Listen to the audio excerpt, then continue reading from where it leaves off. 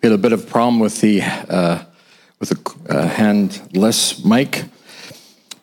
We are continuing our series called Alive, and last week we talked about hearing the Word of God. Today we're talking about believing the Word of God. Back in 1703, there's a man by the name of John Wesley. He was born to a good Christian home. His mother, her name was Susanna, one of the great heroines, I would say, in the faith. She taught all of her family to love God and to serve Him.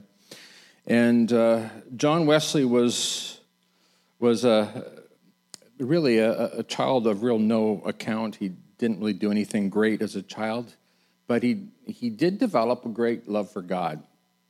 And as we watch him grow up, he decides that he wants to have a structured Christian life, and so he develops some rules for him and for all who are interested to live by. And he's on fire for God, but he's finding that things just aren't happening. So he decides that he's going to double down, work harder, keeping his list of rules. And the rules are all about how to follow God, how to love God. He goes to America, and he preaches to the Aboriginals of North America, but he finds that he's not really having a whole lot of success. Finally, he realizes that he's not getting anywhere, and he decides to get back on a boat and go back to England, defeated and feeling somewhat alone. God, where were you in all of this? When he's on the boat, he meets some people that call themselves Moravians. We know them as the Moravian Brethren. And these people have a very vibrant relationship with God. And so he engages them in conversation and gets to know them, listens to their story. And it's not long before, rather than doing all the talking, he's sitting there listening. And these Moravian Brethren tell him what he needs to do to have a relationship with God. It's not long before he puts his faith fully in Christ. Whereas before, Christianity was all head knowledge, now suddenly it is heart knowledge. By faith, he accepts Christ. And now he's on fire. He wants everybody to know about it. And he starts sharing his rules of the Christian life. And this is where we get the term Methodism from, because there's a method to this walk with God. I'm going to tell you more about that in just a moment. But he goes now in the power of the Holy Spirit, introducing people to Jesus Christ, recognizing that what needs to happen is that people actually have to put their faith in Jesus. Now, if you look at the history of this man, he's really probably one of the greatest Christians, right up there with the Apostle Paul. We look at his life and we are amazed at the work that he did. They estimate that he probably led over 1 million people to Christ in his lifetime. He preached probably 40,000 sermons. We're talking about preaching maybe 2 or 3 times every single day. He traveled over 250,000 miles, going back and forth across the land of England. Absolutely staggering when you consider that he did it all on horseback and by foot. While he traveled on his horse, he would read book after book. I can't get into all the statistics now, but it's absolutely staggering. And I think one of the things that really amazed me that maybe the most is that over the course of his ministry, they estimate that he gave away at least 30,000 pounds. Now, that's British money, in case you don't know what 30,000 pounds is. Sometimes I feel like I need to lose 30,000 pounds, but anyway, we're talking about money here. If you do the calculation, translating or converting 30,000 pounds in 1750, 1760 into Canadian dollars in 2018, we're talking about almost $10 million. Absolutely staggering amount of money that he personally gave away. people would give him money, he would pass it on, give it to the poor, give it to the needy, give it to whoever was in need. An absolutely staggering amount of money. An amazing Christian man. A man who put his faith in Christ. A man who became truly alive when he decided he was going to look for the will of God and then do it. That's really what we're talking about today, coming fully alive and becoming part of God's solution to a broken and hurting world.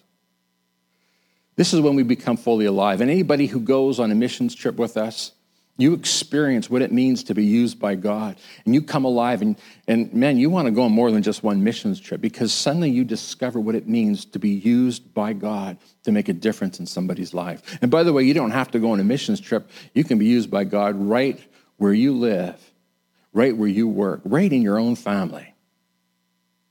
They say that because of John Wesley's ministry, because of his preaching, because of his faithfulness in preaching the gospel,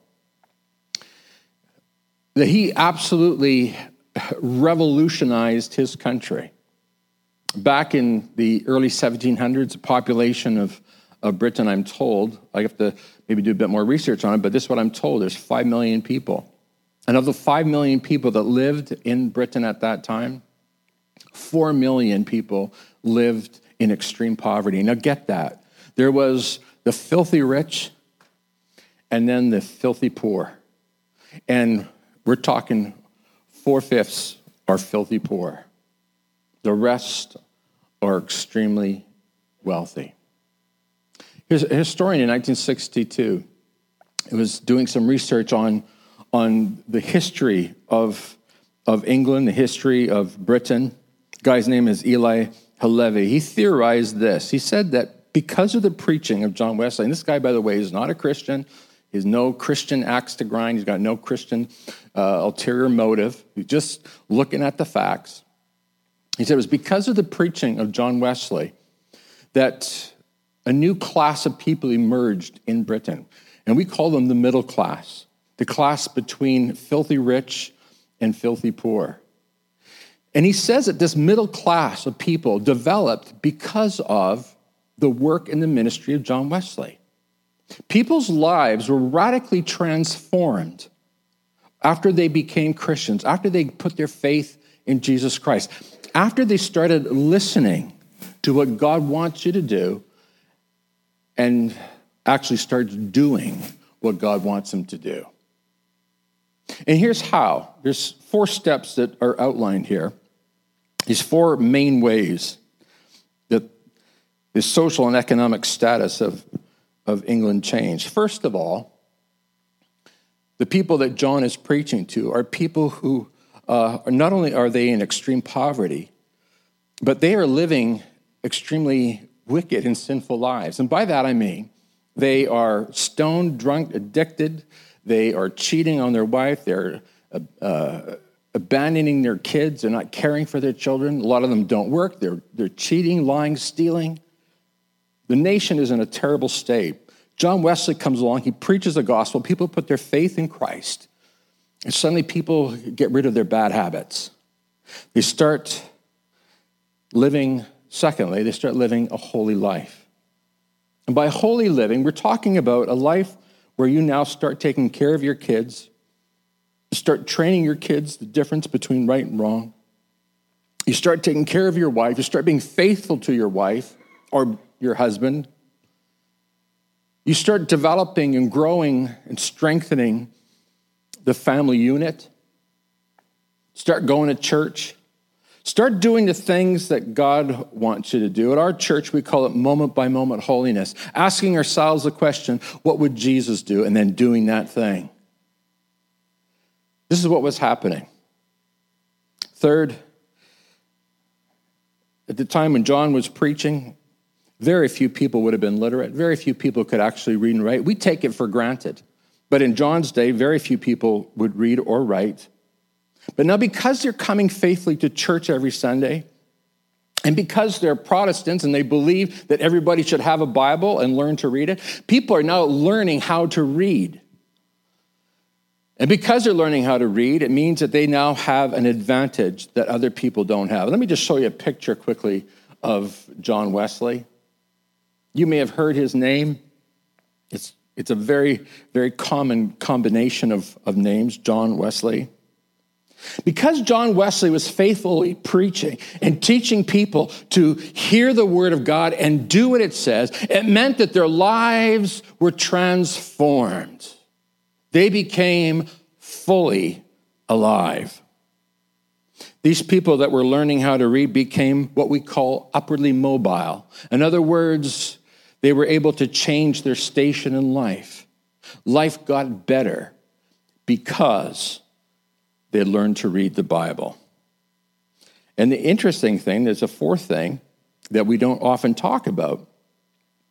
But the historian says that these Methodists developed a whole new view of money and that they were actually enabled to profit from technological advances.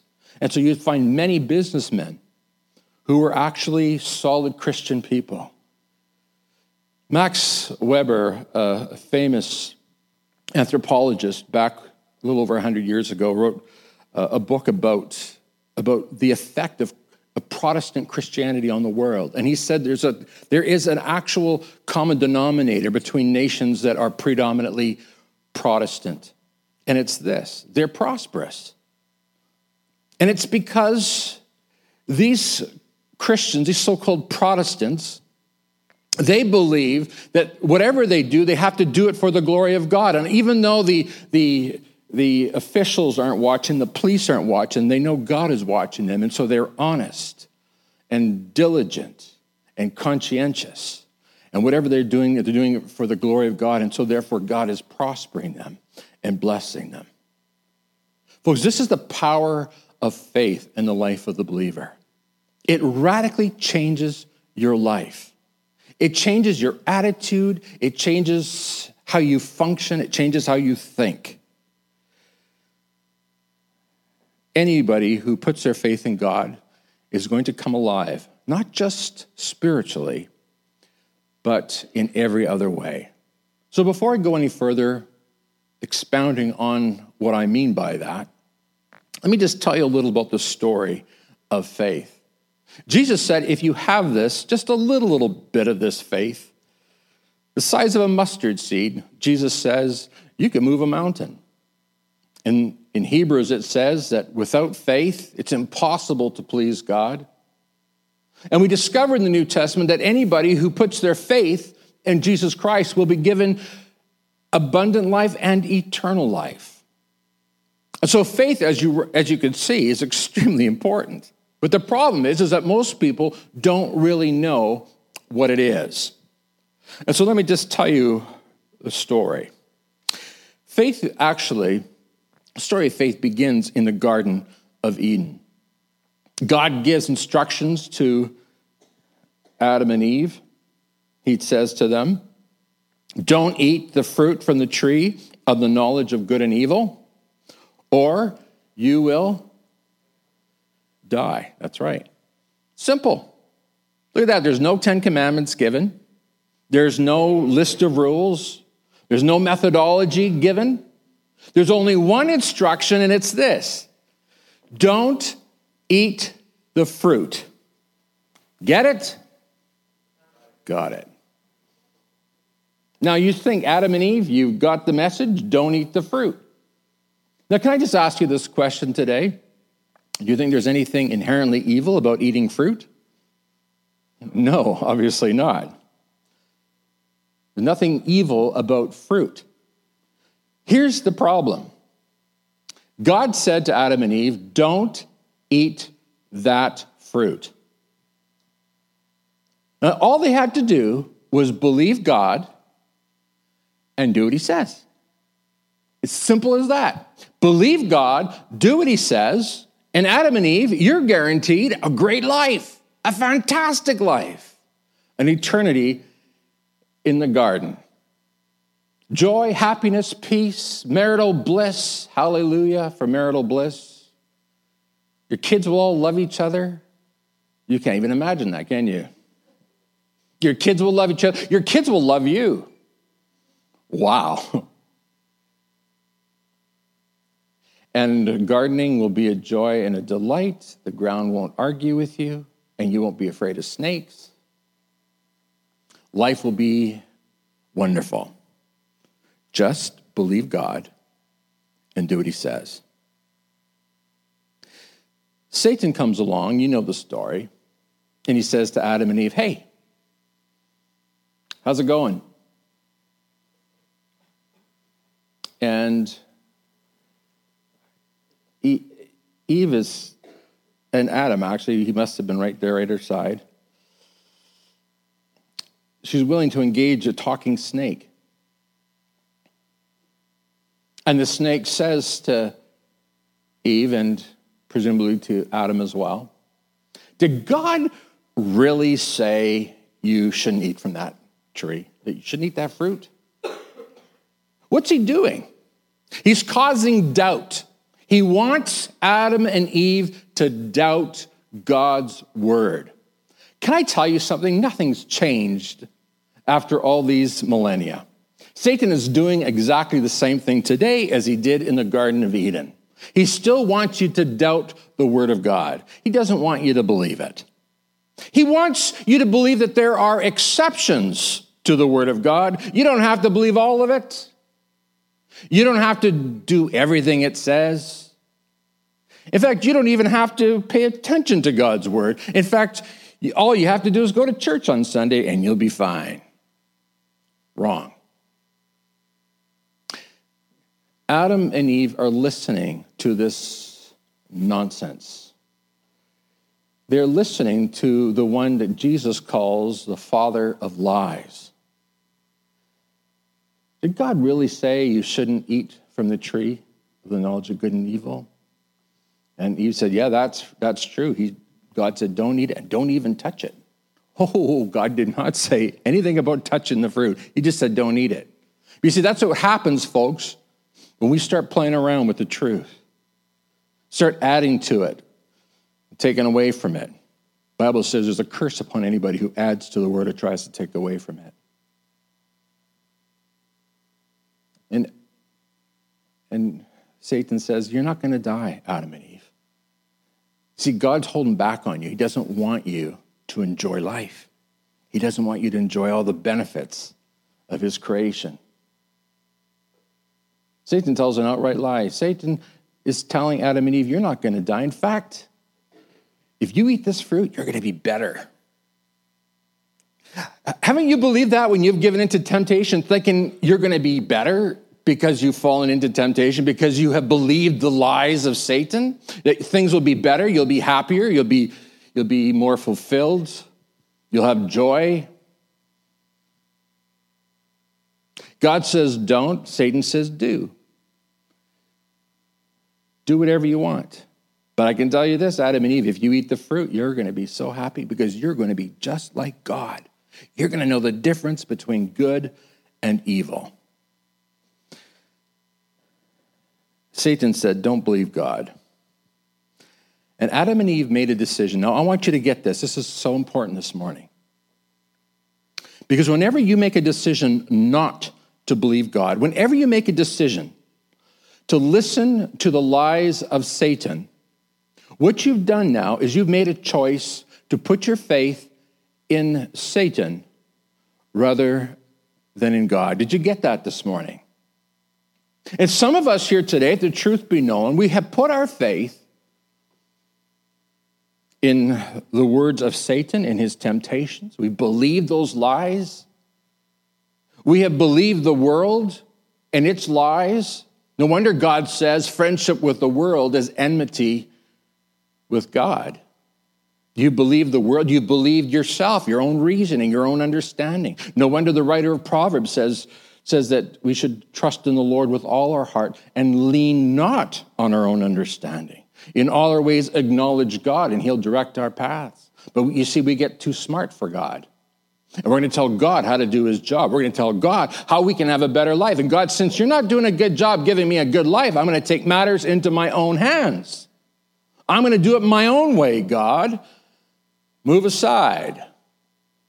And folks, that moment, and everybody here today who's lived for a few years, you know exactly what I'm talking about. The moment you take life into your own hands, the minute that you decide, I'm not doing things God's way anymore, that's the moment when things start falling apart. The wheels fall off the car, and you're in trouble. If you want to be fully alive, then you have to learn, first of all, how to hear God. Adam and Eve heard God. They just decided they weren't going to believe God. They decided they were going to believe the father of lies. This morning, the Spirit of God is speaking to you. The Spirit of God is showing you, even as I'm speaking, the Spirit of God is showing you that your faith has not been in God and in God alone.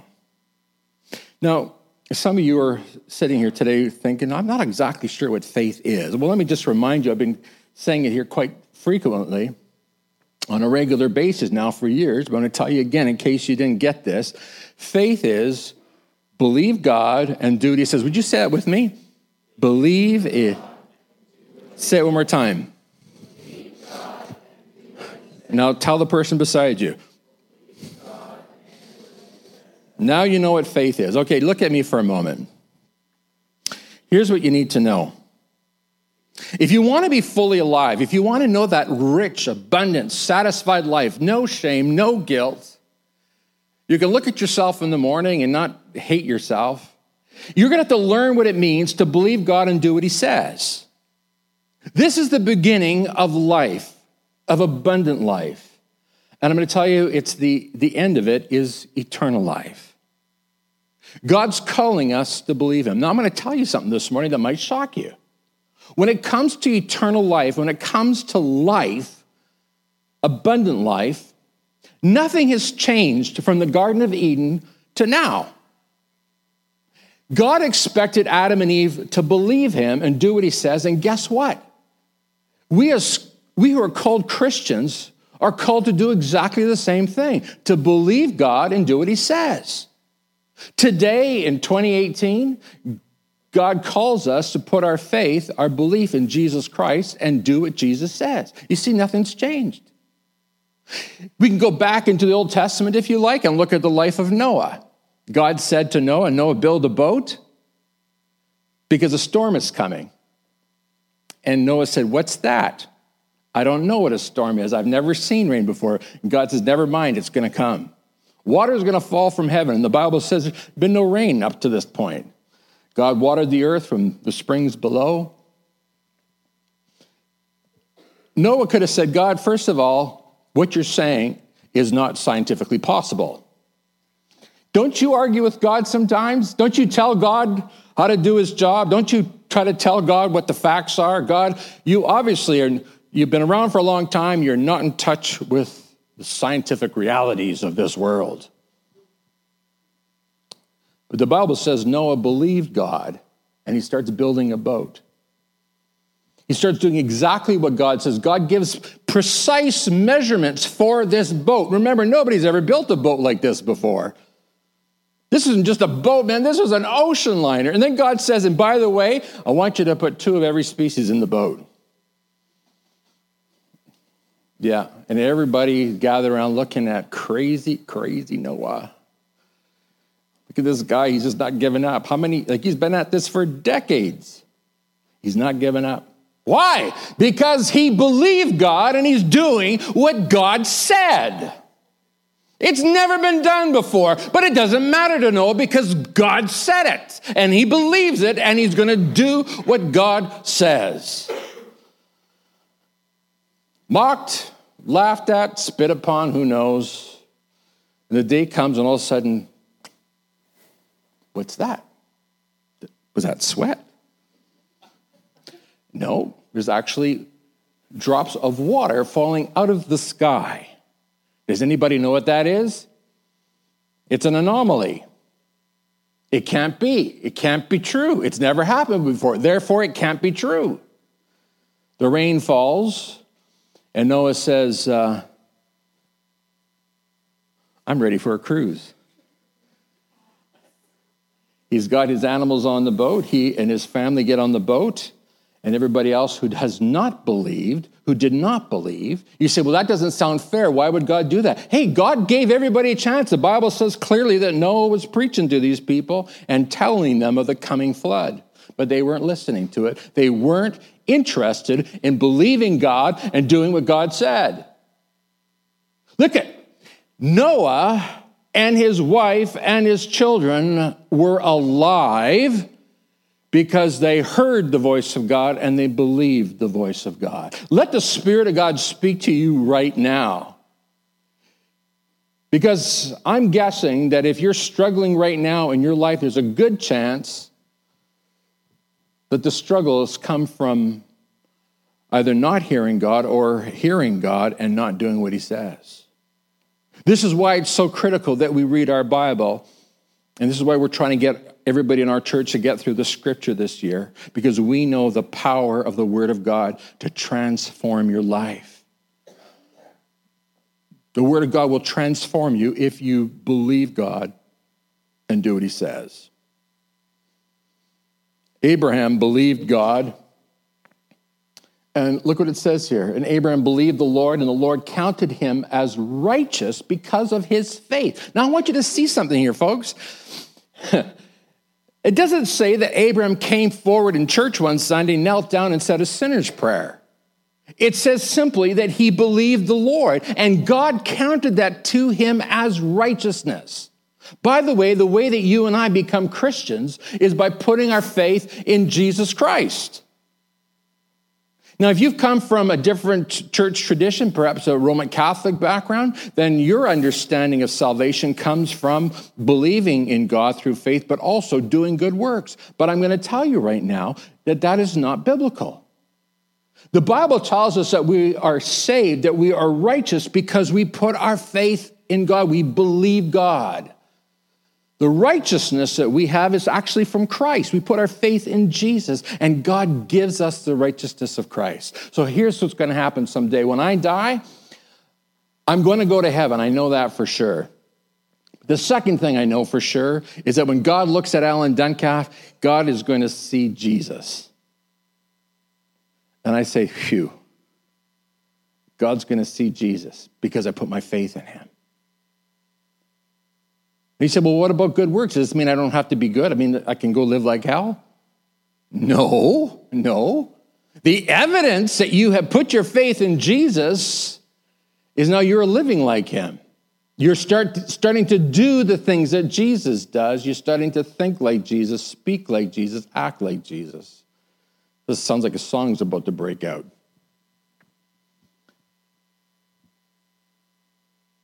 Let me ask you that question this morning. Have you put your faith in God? Do you believe him, and are you doing what he says? You see, I got people coming to me all the time saying, I'm a Christian. I don't have to go to church to be a Christian. And they're telling me, the pastor has been doing this for a lot of years, they're telling me what it means to be saved. And I'm going to tell you right now what it means to be saved. It means that you put your faith in Jesus Christ, and now you are doing what Jesus wants you to do. That's the evidence that you put your faith in Jesus. If you're not doing what Jesus tells you to do in his word, folks, I have to then draw the assumption that you're probably not converted. You're probably not saved. The evidence that Abraham was righteous was that he was doing what God told him to do. God said, Abraham, I want you to pack up everything. I want you to leave your homeland, and I want you to go somewhere else. And Abraham says, where would you like me to go? And God said, you'll see. And Abraham's thinking, what am I going to tell my wife? What am I going to tell my wife? What am I going to tell my wife? Abraham quickly walks in, says to his wife, dear, pack up everything. We're leaving our hometown. Talk to you later. Just a minute, Abraham. Just a minute. What are you talking about? Abraham says, well, you're not going to believe this. God spoke to me. Sarah is thinking, oh, no, not again. God spoke to me, and God said that we're supposed to leave our homeland here, and we're supposed to go to the place he tells us to go. And Sarah says, and where might that be? And Abraham says, well, I frankly don't know. But we just got to get going. And Sarah did, to her credit. She also believed God and did what God said. and it's counted to them as righteousness. Has anybody ever heard of Joseph? Joseph believed God and did what God said. God wants us to live holy lives. Joseph is sold into slavery, and at this point, his brothers sold him into slavery. Can you believe that? And at this point, Joseph could have said, hey, you know what? God didn't look out for me. God didn't care about me, so I'm abandoning God. I hear that all the time from people. People say to me, you know what? God wasn't there for me when I needed him, and so therefore I gave up on God since God gave up on me. Joseph was not like that. He was not so small-minded. Listen to this. He's sold into slavery. A free man sold into slavery, gets to Egypt. He's purchased, he's bought by a rich man by the name of Potiphar. He's in Potiphar's home. The wife takes shining to Joseph. That's one hot kid. Potiphar goes away for a while, and the wife tries to seduce Joseph. Hey, Joseph, come here. Joseph said, yes, ma'am. What do you want? Potiphar's wife starts walking towards him. I want you. Joseph makes a mad dash out of the house. Potiphar's wife says, now what am I going to do? I know. I'll accuse him of rape. And that's what happens. Potiphar comes home. Potiphar's wife says, he tried to rape me. Joseph goes to jail. Joseph, by this time, is saying, okay, God, what am I doing wrong? I'm trying to obey you. I'm trying to do what's right. I could have been with her. But because I know it's not what you want, because I know it would bring shame on your name, God, why am I ending up in jail, in prison of all places? You see, Joseph continued to believe God and do what God wants him to do, even though it doesn't seem to make sense. It's not adding up. While he's in jail, he meets a few of the king's top servants. A long story, very long story, just long. It gives Joseph a name in Pharaoh's court, so that on that day, Pharaoh has a crazy dream. 7 skinny cows eating 7 fat cows, and 7 skinny grains of wheat eating 7 fat grains of wheat. And what does this mean? And nobody can answer the question, but suddenly one of those 2 guys that is top servant in Pharaoh's court says, hey, I know somebody that can translate that for you, can interpret that. Pharaoh calls Joseph into his throne room. Now just think about this for a moment. From slave to accused rapist to criminal, and now he's standing before Pharaoh. And Pharaoh is asking him for his advice.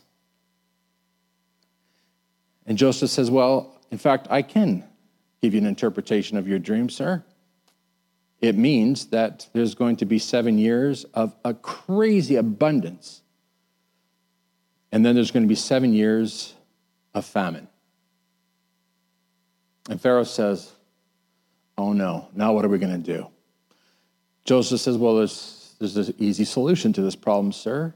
Start gathering every bit of abundance from the first 7 years, and we'll make it through the next 7 years.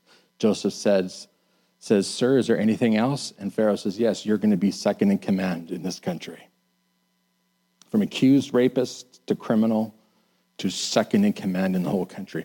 Can you imagine Potiphar, what he's thinking? I'm in trouble, man. The Bible says that Joseph doesn't do anything about it.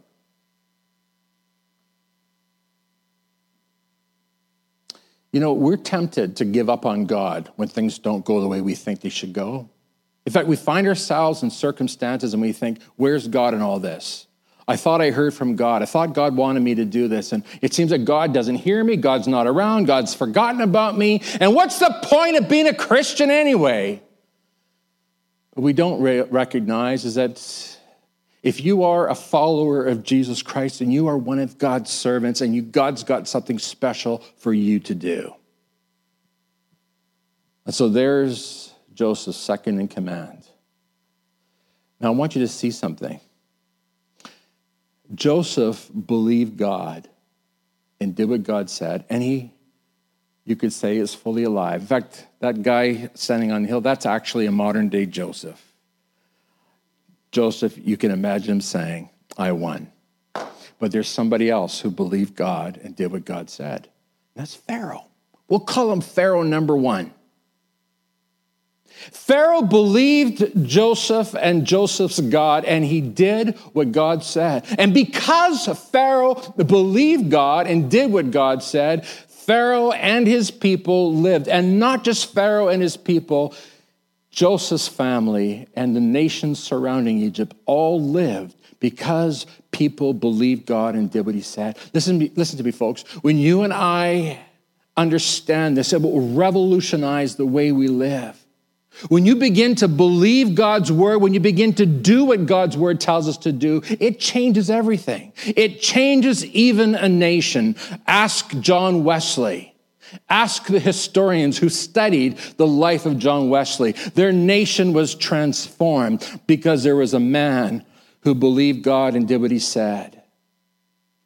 I'm telling you, folks, if you want a change in your marriage, if you want a change in your family, a change in your job, then it's time for you to stop doing what you want to do. It's time for you to stop believing in yourself and start believing in God. The world will tell you, believe in yourself, believe in yourself. But I'm telling you today, what you got to do is you got to believe in God and do what he says.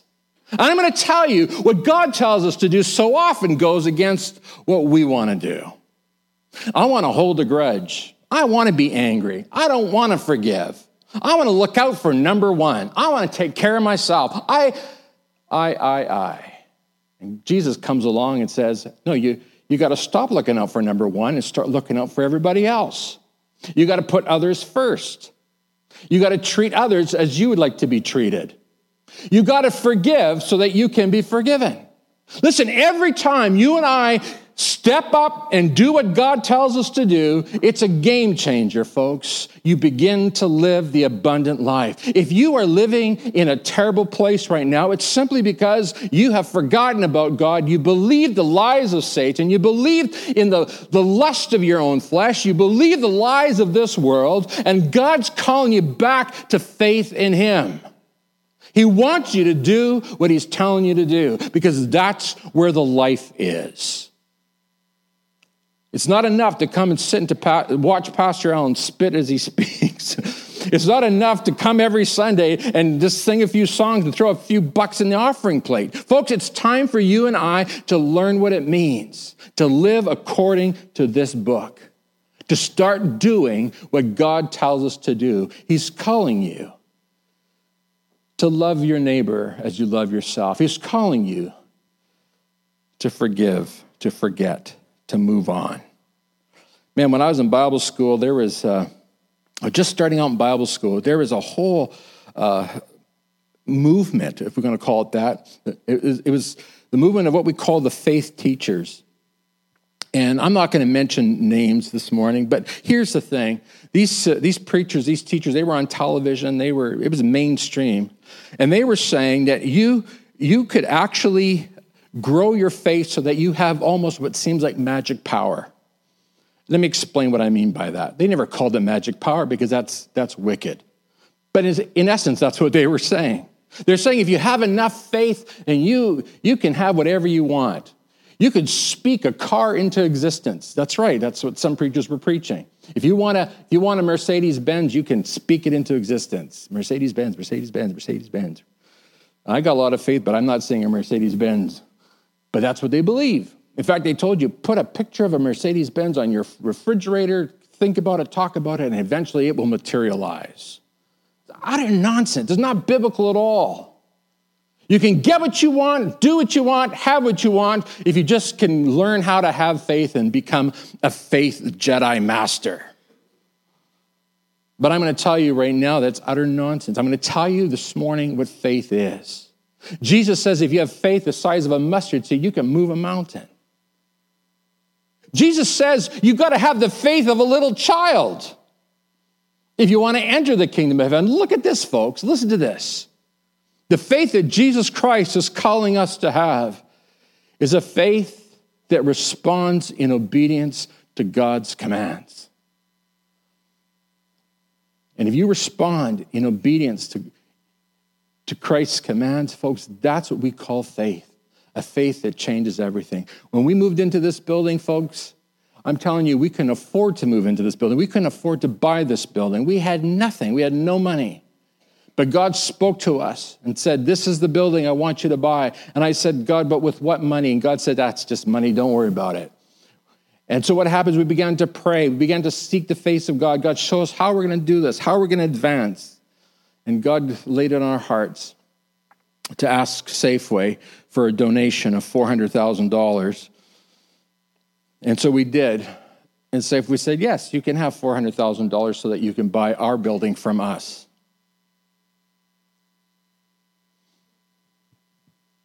It's the first time I ever did anything like that. But you see, God said to do it. And we believed God. We did what he said, and God came through. Now listen, God wants to work in your life in exactly the same manner. He wants to do miracles in your life. He wants to use you to do miracles in the lives of the people around you. But folks, you're going to have to do is you're going to have to learn how to know this word and to be skillful with this word. Every single person here can read the Bible. There's nobody here today that can't read the Bible.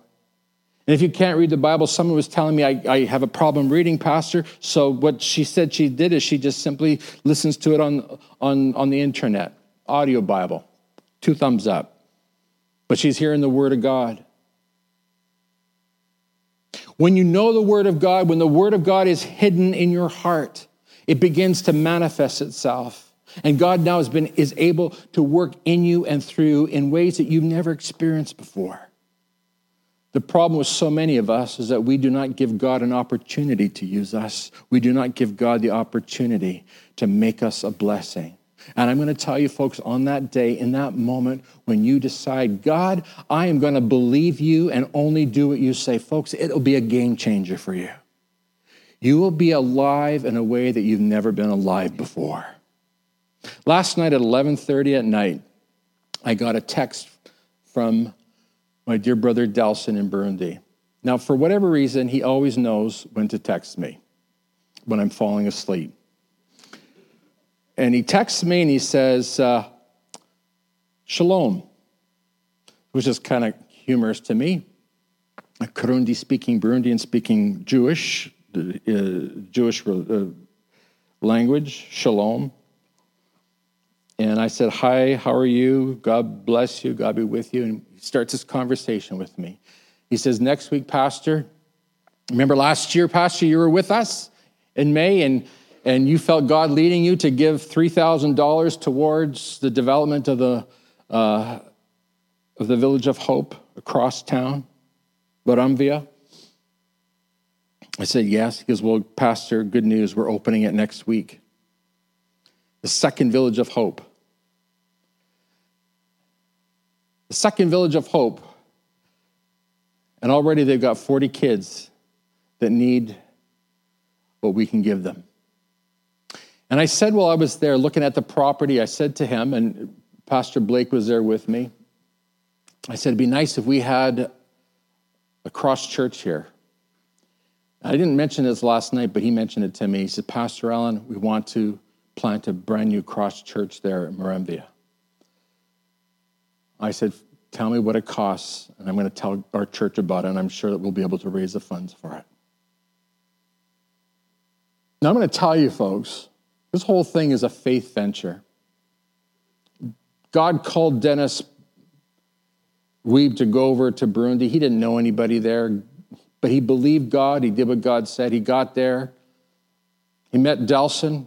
Delson was told by God, go back to Burundi. God didn't give him any more instructions, kind of like Abraham. Delson said, God, what am I going to do when I get there? God said, just go.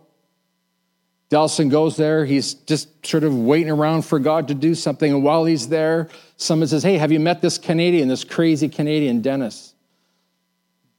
Next thing you know, they made connection and they're friends. They become fast friends. Next thing you know, they're starting a village of hope in Buiza. And the rest is history, as they say. Delson believes God, does what God says, goes to Burundi. Dennis believes God, does what God says, goes to Burundi. They meet. They say, what does God want us to do? He wants us to establish an orphanage, a village of hope. They start a village of hope. Dennis is going to church, but in that church, they don't really care about what he's doing. His heart's broken, doesn't know where to go, what to do. He comes to us. He says, God told me to come and talk to you, Alan. We'd known each other for years. We hadn't been in touch for years. He says, God's telling me to come to your church. I said, well, you're welcome. He comes to our church and God speaks to my heart. He says, Alan, get behind Burundi because you're going to be amazed at the things I want to do there, and God's going to use Cross Church. And today, you know the story. There's over 40 Cross churches that our church is being able to support. Delson told me that never in the history of that group of fellowship of churches have they ever had so much peace, so much joy, and so much fruit. Now they have a church they want to plant near the new Village of Hope. And more than that, they've got 3 other churches they want to plant. And it's possible, folks, because people like you who say, God, I'm going to believe you, and I'm going to do what you want me to do. Would you stand with me, please?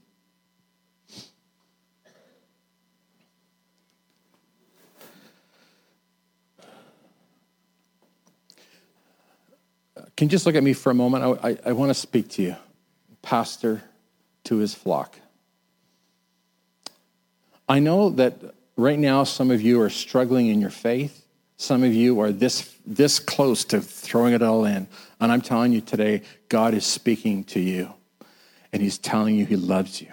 He's not forgotten about you. God's calling you back to his heart. And this is what he wants you to know.